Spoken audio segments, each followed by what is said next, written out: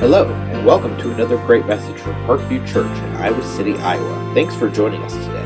For notes and video related to this message, please visit www.parkviewchurch.org. Good morning. Welcome to Parkview. I'm Doug, one of the pastors here. It's great to be with you. Great to be with you guys live streaming with us too. So I'm very grateful for this church and grateful for the ways you've been coming together, praying for the things we're walking through in this season as a church, the encouragement and support you guys have been giving me. Last week even, hearing from 3 brand new families saying, I'm saying, are you going to still stick with us through all this? And they're right here with us, just like we love how you guys are leading. We love how you guys are going humble and compassionate with this. So I just want to thank the leaders standing around me and just thank you as a church and just excited to see what God is going to keep doing as we just follow him humbly through these days. So kind of in response to some of the things we're hearing as a church too from you guys, just want you to know on the 21st of May, so it's like in 2 weeks, we're going to have a couple different forums. One, we've been hearing from some parents and about just how can we prepare our families, how can we protect our families from different challenges we face out there, particularly in the realm of sexual abuse. And so there's a counselor from Keys to Living named Sarah who's going to come and kind of lead a workshop. I think, just watch for the announcements. I think it's 11 o'clock hour on the 21st. And then kind of at the same time, like I mentioned last week, there's a lot of emotions kind of that we can walk through in a time like this, like anger or shame, confusion, those kind of things. We're also going to do a forum that Sunday during the 11 o'clock hour, just walking through how do you apply biblical truth, how do you apply the gospel to some of the things we might be feeling right now, the hurt we might be feeling, those kind of things. I think it'll be really helpful. And so Pastor John McHale is going to help lead that. There'll be some others there as well. But I think it'll be a good picture of what we try to do for each other in our community groups too, how we take challenges that we're facing in our lives and apply the gospel to those so that we can be set free from our sins or from our fears and keep moving forward. So watch for those. Again, Sunday, May 21st, that'll be in 2 weeks. And just as a staff, we just want to love you. We want to walk through this as a church. And so those are 2 things we'd like to do. So, in fact, I'm tag teaming this sermon with John. John, why don't you come on up? So I'm going to take part 1, and then the best parts will come after that. John will take part 2. So John is our pastor of community groups here. And his wife, Mary, is sitting in the front row. When I saw Mary this morning, I said, it's good to see you. And there was a deep meaning behind that because I don't know if you heard on Monday, the plane that was flying from O'Hare to Cedar Rapids, that the cabin filled with smoke and they had to make an emergency landing. Mary and their daughter, Sawyer, were on that plane. So I got a text like Monday morning from John, said something like, Mary and Sawyer on a plane, it's on fire. Like something like that. And so we're laughing now because praise God they're here and safe. But wow. Yeah, so yeah, it was a scary time in our house, and Mary actually the night before the flight woke up super anxious about just flying with a 2-year-old in general, and then this happened, and just praising God that He shielded her from a lot of just the anxiety and the craziness that comes from having a near-death experience, and I love that they're home, but we're grateful. My mom was 20 minutes away. She got to go pick them up and bring them home. And we had them home same day, so. Yeah. But, like, it was hot, like, the seat behind you or something, because you were right next to the luggage that was. Yeah, she was in the back seat, and she's telling me this story like just another story, and I'm, like, wetting my pants, kind of. She's like, yeah, my seat was getting hot because the fire was right behind me, and I'm just like, oh, my God. And the stewardess was saying, it's a mist. It's just mist, it's just mist. And I think Mary and another person were like, no, it's smoke, we can smell it. Yeah. So. Yeah, people were saying goodbye on their phones, making little videos. And And Sawyer's just eating her goldfish, like nothing's going on, so. So let me just pray for, just praising God that Mary and Sawyer are with us, and just pray for our sermon here too. So, Father, thank you that you are our rock and refuge, and even we're laughing about this story, but that could have gone another direction, and just thank you that you heard prayers, that you cared for Mary and Sawyer. That plane landed and everybody got out safe. So we praise you for that. We praise you for the peace that has come even after that Mary's been walking in. And thank you for your care for us and your love for us. And the same as the church, God, you care for us, you love us, you're walking through hard times with us too. May we just sense your peace. May we grow through these days to be more and more like you, Jesus. So now when John and I open your word, Father, may you speak through us clearly and powerfully. May it not be all Doug's talking, all John's talking, but may it be you, Lord, speaking to your people through your word. Help us get out of the way and just help us point people to you. So we ask you to do this. In your great name we pray. Amen. All right. Thanks, John. See you in a little bit. All right. So we're going to start this series on the Beatitudes. The Beatitudes are really 8 short statements that Jesus used at the start of the Sermon on the Mount. And I think just to get them before us, I'm going to have us all read them together. So if you could stand up. Sorry, you just got comfortable. Stand up, and we're going to read these together. Let me read Matthew 5, 1 and 2 to kind of set them up, and then I'll bring you in to read with me, okay? So it says, seeing the crowds, Jesus went up on the mountain, and when he sat down, his disciples came to him. And he opened his mouth, and he taught them, saying, now let's read together, blessed are the poor in spirit, for theirs is the kingdom of heaven. Blessed are those who mourn, for they shall be comforted. Blessed are the meek, for they shall inherit the earth. Blessed are those who hunger and thirst for righteousness, for they shall be satisfied. Blessed are the merciful, for they shall receive mercy. Blessed are the pure in heart, for they shall see God. Blessed are the peacemakers, for they shall be called sons of God. Blessed are those who are persecuted for righteousness' sake, for theirs is the kingdom of heaven. Great job. You can grab a seat. So the Sermon on the Mount is a part of the Bible that sometimes people have a really hard time knowing what you do with them. Even those statements we just read, like what do we do with those? Some people, and this isn't right, but some people will say the Beatitudes, the Sermon on the Mount, are some standards that you have to hit. You better live that way, or else you cannot enter the kingdom of heaven, or else you cannot be a follower of Jesus. And that, let's just say right up front, that's not true. There's nowhere in the Bible where you are just called to be perfect and live that high of a standard of life on your own doing, okay? So there's some people that will talk about this Sermon on the Mount and put it completely in the future tense. Like, well, when Jesus literally comes and is literally reigning, this is what it will look like. And so I think that cheats us from the life that Jesus wants us to be able to live right now. I think the Sermon on the Mount, the Beatitudes, are a life that we can begin to enjoy right now. And so there's a lot of confusion in them, but I really think that what Jesus is doing in the Beatitudes and in the Sermon on the Mount is he's presenting to us a life that he is offering us. It's a life that through him and as we follow him, that he can begin to produce in our lives. In fact, I love, there's an author named E. Stanley Jones that he makes the premise that we are really wired to live in the principles and the standards of this Sermon on the Mount, that we are created in the image of God, and that people who are godly live in this way. And so there's actually a yearning in our hearts to live this way, but yet we are also fallen. We have all sinned. We've all offended God and done our thing and not his. And so right now, because of the fall, we're not able to live this kind of life. But that's the whole reason, like that introduction to the book of Matthew said, that's the whole reason Jesus came to earth. In fact, if you look at the Gospel of Matthew, in Matthew 4, the first thing Jesus does is after he's spent 40 days in the wilderness being tempted by Satan, his first public ministry, his very first sermon that's recorded, has this message: repent, for the kingdom of God is at hand. So that's his first message, and he's encouraging us, he's inviting us to turn from living the way that we have been living in rebellion to God, doing our thing and not his, hurting the people around us instead of serving. So repent, turn from that, because the kingdom of God is at hand. And so what Jesus is referring to there is that the kingdom's at hand because the king is at hand, that Jesus is now here. And so he's calling us to stop living the way we have been and to come start following him and live the life that he's going to give us the ability to live. So when you jump down to Matthew 4:23, it says that Jesus went throughout Galilee, teaching in their synagogues and proclaiming the good news of the kingdom and healing every disease and sickness among the people.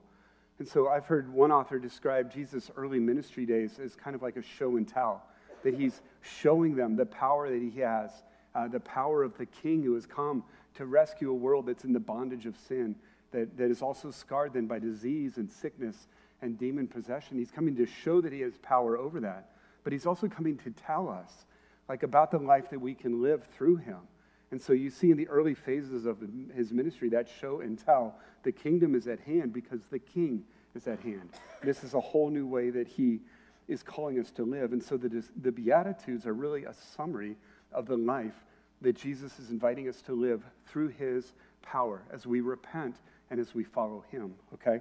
So you might ask, okay, well then, why do we need to focus on just trying to live the Beatitudes? Like, couldn't we just say, well, we'll just wait till we get to heaven, and then Jesus, it'll be good up there. It'll be Beatitude City all over the place, right? Why don't we just wait? I think there's some things that he wants us to enjoy now as we live this new life in the kingdom. Did you notice that at the beginning of every Beatitude was the word blessed? It's a very rich word. It was the Greek word makaros.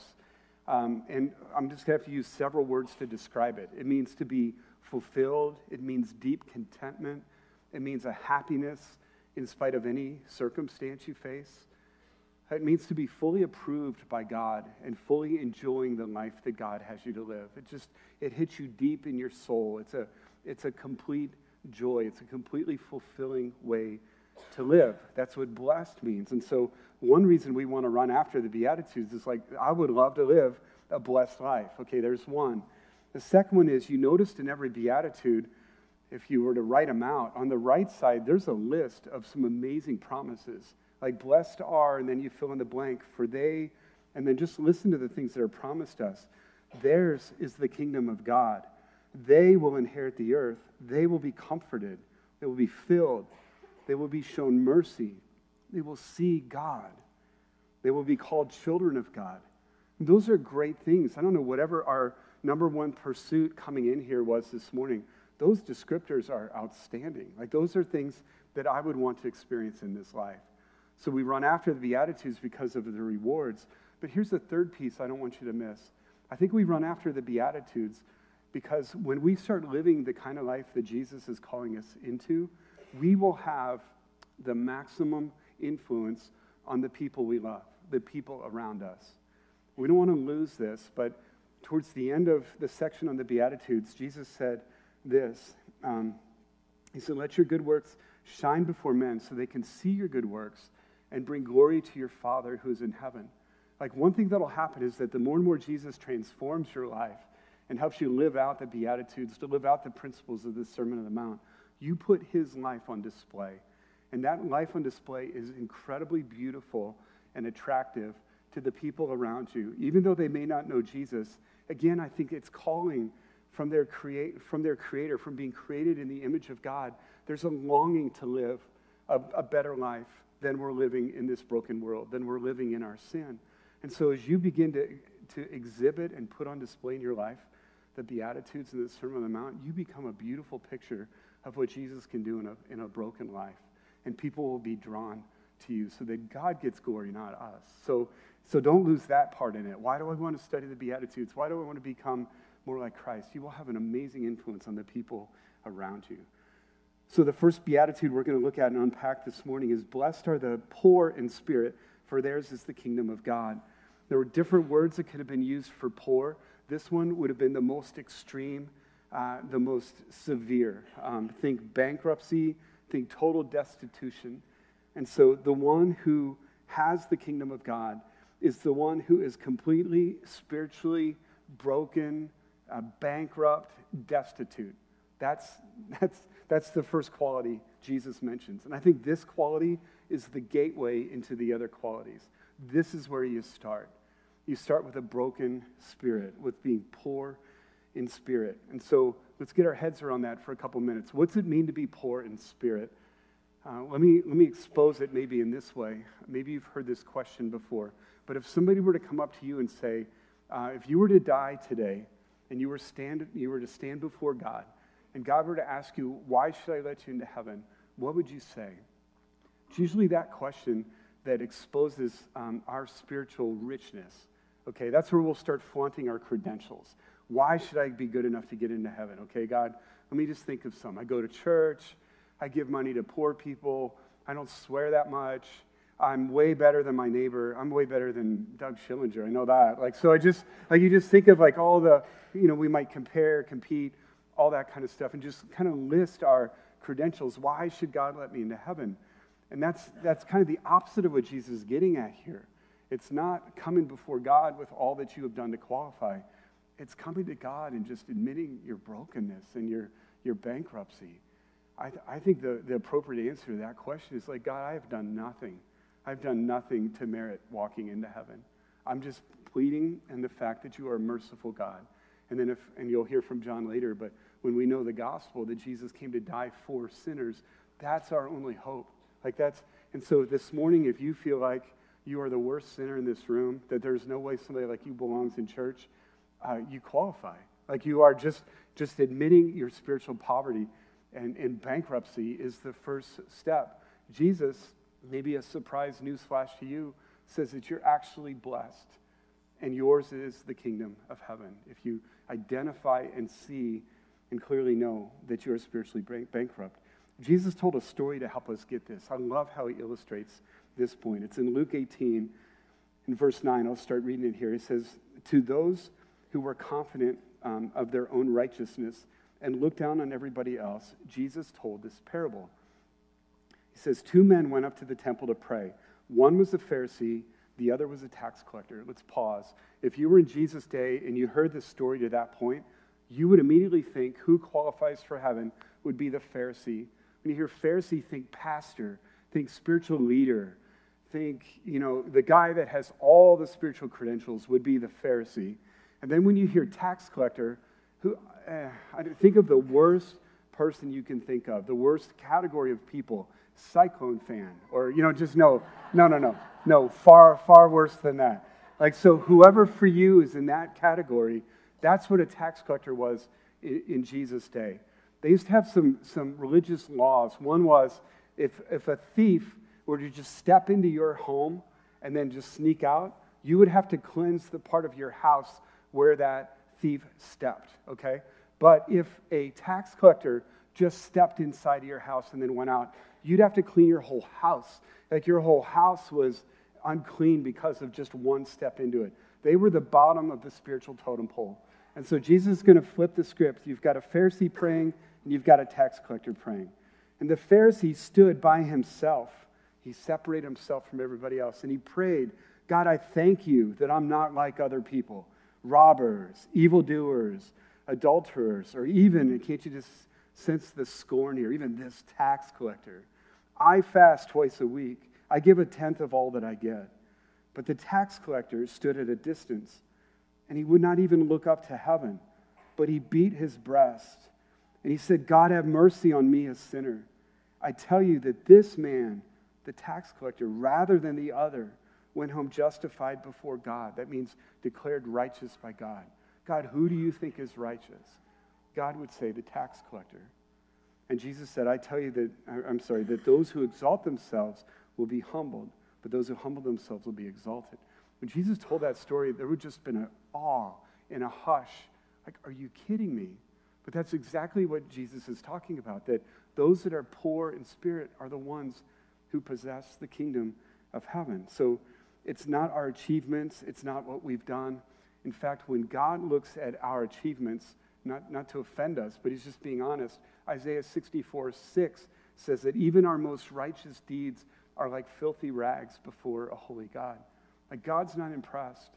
Sometimes we try to impress each other with our spiritual deeds that we've done, or we'll use our spiritual deeds to puff ourselves up so that we can criticize everybody else, just like the Pharisee did in that story. But Jesus says, no, the way to step into my kingdom is to recognize your spiritual poverty. There's a hymn called The Rock of Ages. There's a verse in that says, nothing in my hands I bring, simply to thy cross I cling. Naked, come to thee for dress. Helpless, look to thee for grace. That's the posture. That's the way into the kingdom of God, because it's at that point that Jesus can teach you, that Jesus can lead you. Jesus said it's not the healthy that need a physician, it's the sick. Jesus said, I didn't come to call righteous people. I didn't come to call people who already think they're doing good enough things to be accepted by God. But he said, I came to call sinners to repentance. I had a man in my office a couple weeks ago that he told me had, if ever, very few times had ever been to church, but he was at the absolute bottom of his life. And he asked me to share the gospel with him. And when I talked about our sin and our rebellion, he just totally understood that. He said, that is me. That's me to a T. But when I went to the other side about God is gracious with sinners, that Jesus died for sinners, that Jesus offers you new life, he said, I know nothing about that. I have thought, I just am convinced that I am a sinful man. I am so far from God. Can I still take this gift of salvation? It's like, absolutely. It's been a long time before I've been a man that has been with a man that has been so spiritually broken as this man. And isn't that a cool promise to say to him that Jesus died for you, and there's time to learn about his love and his forgiveness in the gospel. But he was at that key point of just knowing he was desperate and he needed Jesus. So my encouragement to us is really understand what does it mean to be broken in spirit. And it's not focusing on how good we are or what we've done, but it's focusing on our total need before a holy God. So John's going to come up now and walk us through the resources available to those that are poor in spirit. So let's go, John. Well, hey, church family, let's keep going. Doug has done a great job of laying out what it looks like to be poor in spirit, and it's my job and my task to talk about the resource of the poor in spirit, and then talk a little bit about the result of the poor in spirit. It's interesting if you stand back and look at this verse kind of on the surface.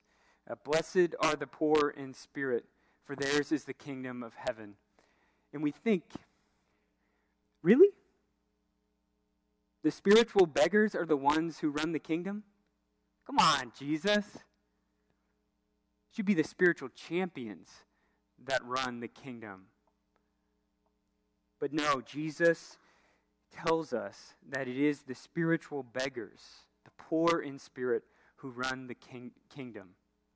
The spiritual beggars become kings and queens in the kingdom. That's what the gospel does in our lives. And it represents this upside-down ethic in the kingdom. When Jesus comes on the scene, everyone thinks that he's going to come and take the kingdom by force and set up his earthly kingdom and take political power. But what does he do? He comes down and kneels on the ground and washes people's feet and meets with the sick and the poor. In this same passage, he says, "Blessed are the meek, for they shall inherit the earth." Later on in this same book, Jesus says, "Whoever humbles himself like a child is great in the kingdom." And we see this upside-down ethic of God's kingdom. And we see what the prophets have told us from old. God's ways are not our ways. His thoughts are not our thoughts. They're upside down.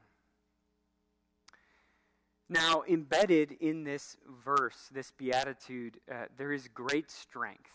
And it's not because of the people are poor in spirit in and of themselves, but it's what the poor in spirit receive in Jesus. That's what makes them strong. That's what makes them possessors of the kingdom of God.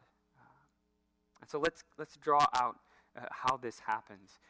In the gospel, Jesus Christ takes on the role of lead beggar. He becomes a beggar himself to lead us into the kingdom and make us kings and queens in the kingdom. And this is exactly what the Apostle Paul says in 2 Corinthians 8.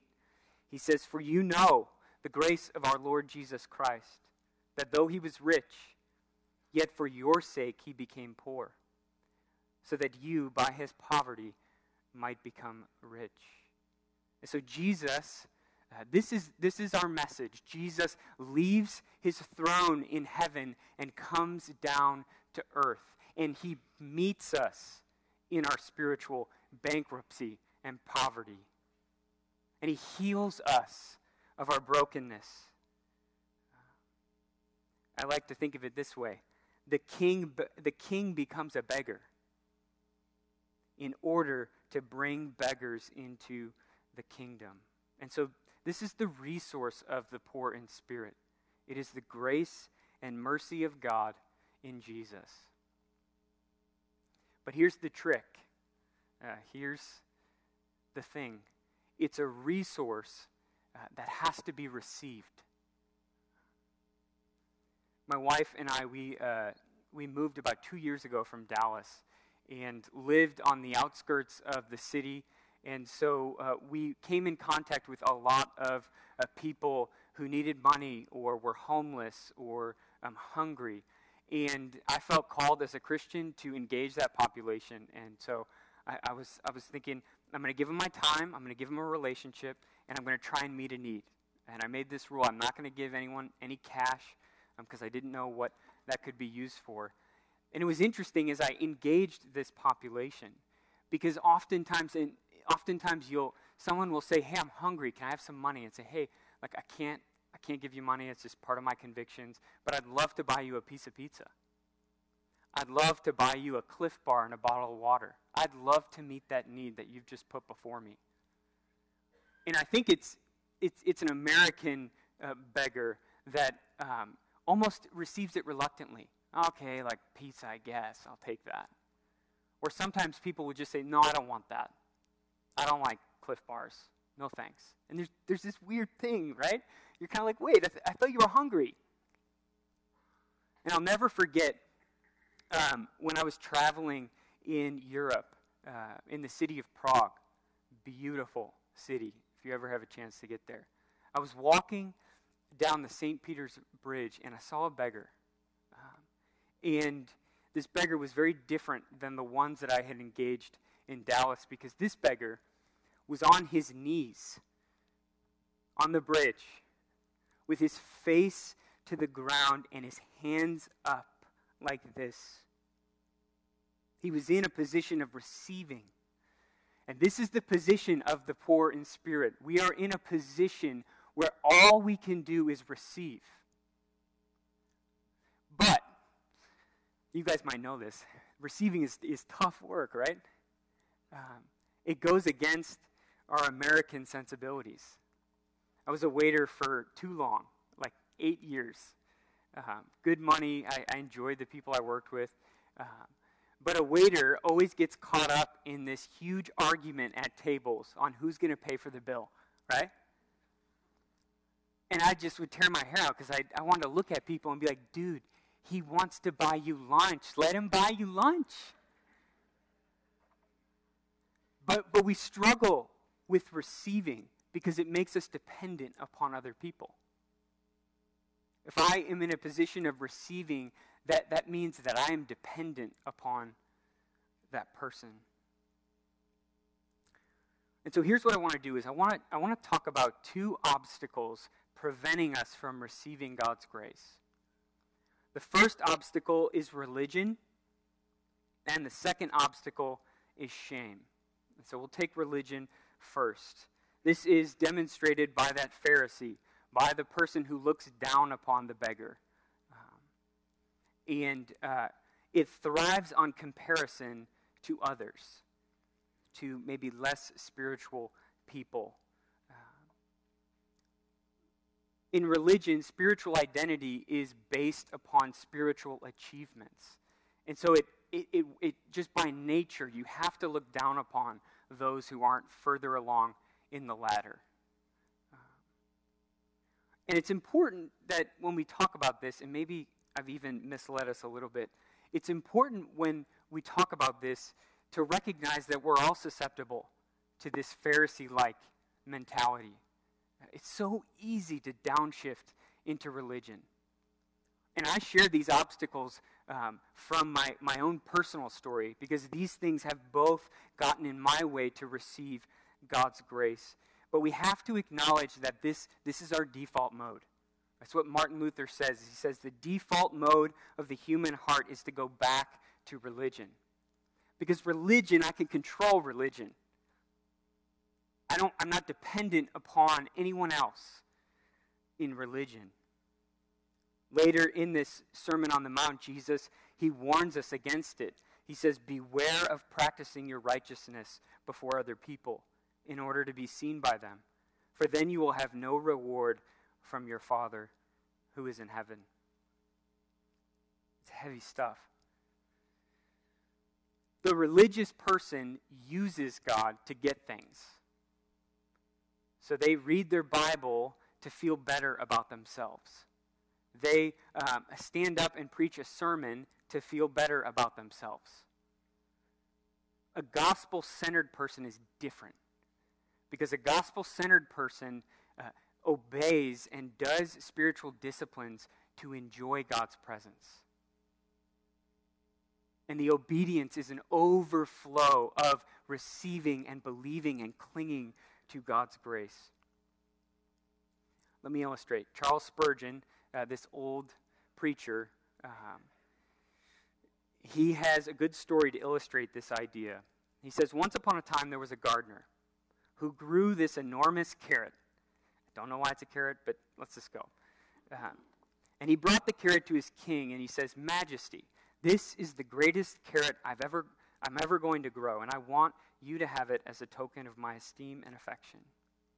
And the king discerns a man's heart, and he saw that it was a gracious act, and he said, thank you.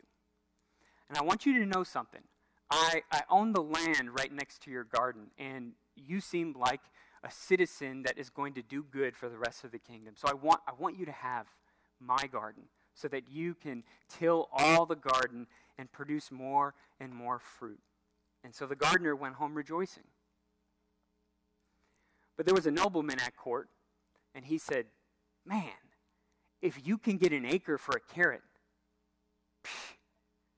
So the next day, the nobleman came and brought a horse, a beautiful horse. And he said, Majesty, I raise horses. This is the finest horse that I've ever produced, and I want you to have it as a token of my esteem and affection. But the king discerned the man's heart, and he saw what had happened. And he said, thank you, and just left. And the nobleman is confused and perplexed. And the king saw that and said, hey, okay, let me explain. The gardener was giving me the carrot. You were giving yourself the horse. Spurgeon goes on to say, are you feeding the hungry, or are you feeding yourself? Are you clothing the naked, or are you clothing yourself? Are you giving to the poor, or are you giving to yourself? Are you praying to God, or are you praying to yourself? It all depends on whether you believe the gospel. And so you cannot be in a position to receive God's grace if you are trying to manipulate the gospel for personal gain, for feel better kind of spirituality. The second obstacle is shame. And shame, if we use the example, shame would be the beggar with their face in the ground, but their hands are tied behind their back. They're not in a position to receive because they feel so terrible about who they are and what they've done. Religion wants everyone to look at them. Shame wants no one to see them. Shame hides. Shame isolates. They feel deep down that they're unworthy of God's love. They're unlovable. They're worthless. This person says, you don't know what I've done. You have no clue the terrible things I've done.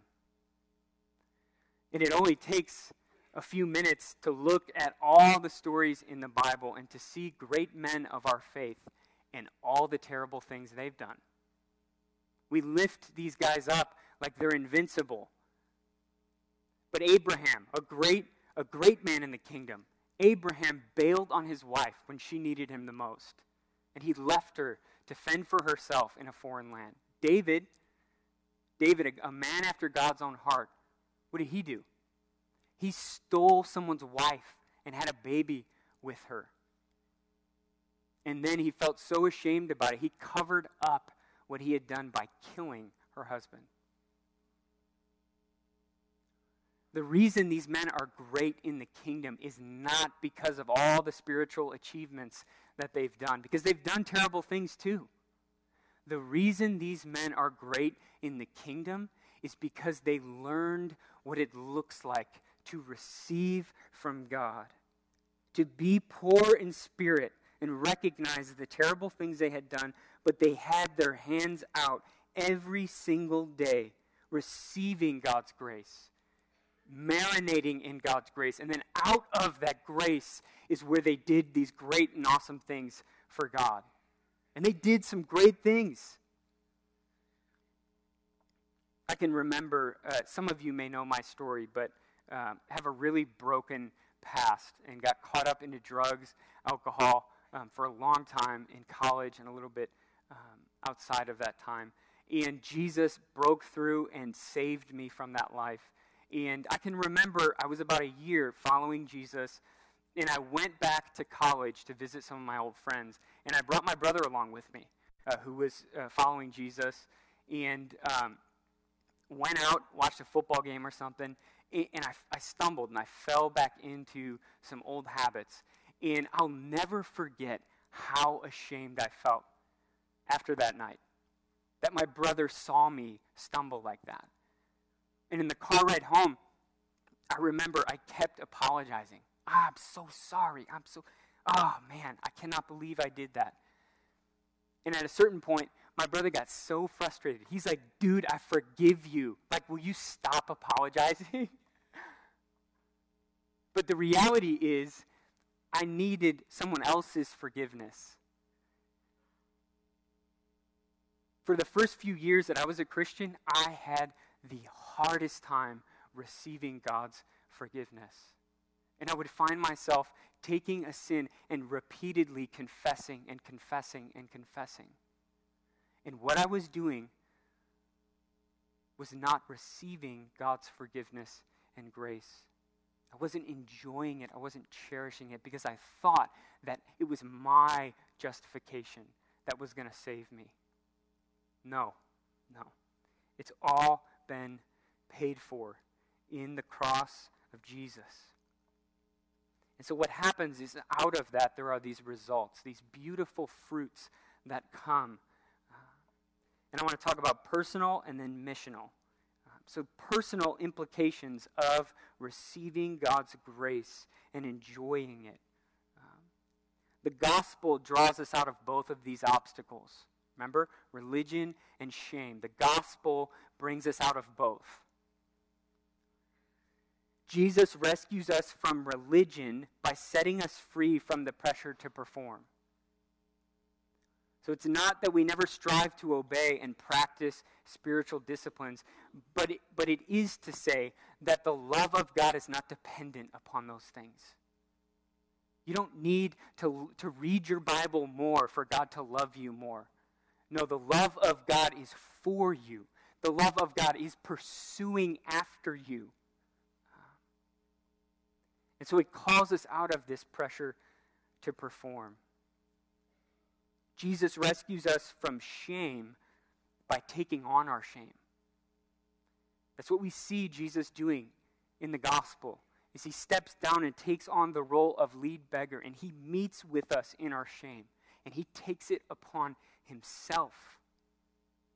And out of that offers forgiveness and healing. And he establishes our worth and value. Person in shame thinks they're worthless, and Jesus says, no, you are worth something. First, because you are a creation of God. You are made in the image of God, and that means you're worth something. But even more, if you are a person receiving God's grace, watch out, because you have become a son or a daughter of God the Father. You've become kings and queens in the kingdom. And that is such great news for the person who is struggling with thinking that they are terrible, that they are worthless. Jesus comes in and dignifies, forgives, and heals us. And out of that, there is this beautiful peace that begins to reverberate through your life. There is an explosive joy, right? You ever met someone who's first tasted the forgiveness of God? They won't shut up about it. It's like, dude, chill out, man. We hear about this every Sunday. And it produces a humility in us. Because if we are a people that are on our knees continually in a position of receiving as the poor in spirit, what happens is we're not better than anyone. Because we're here and we stay here. And every day we receive. Lamentation says, new mercies every morning. Every time you get up, you're going to exhaust them, don't worry. But they're there for you fresh every morning. The missional piece, when we start living as spiritual beggars who receive God's grace, this beautiful thing happens. It's the kingdom of heaven. It comes down to earth. And this is exactly the language that's being used here. It's a present thing. The kingdom comes down now. And it displays this beautiful redemption for all who would come in contact with Christians. And this is what Jesus means when he says, you are the salt of the earth. You are the light of the world. The light that pushes back darkness, that pushes back oppression and injustice. I'm reading a book for community groups. We're trying to build up some of the mission stuff. And I love this book's definition of mission. There's a guy named Michael Frost. And he says this: mission is alerting people to the universal reign of God through Christ. And this happens when we start becoming this beatitude kind of people. It's beautiful. When we learn what it looks like to become poor in spirit, but to be people who are receiving God's grace. And that is going to push out against religion. That is going to push out against shame. So that is our word this morning from the Lord. And I pray that you bless it.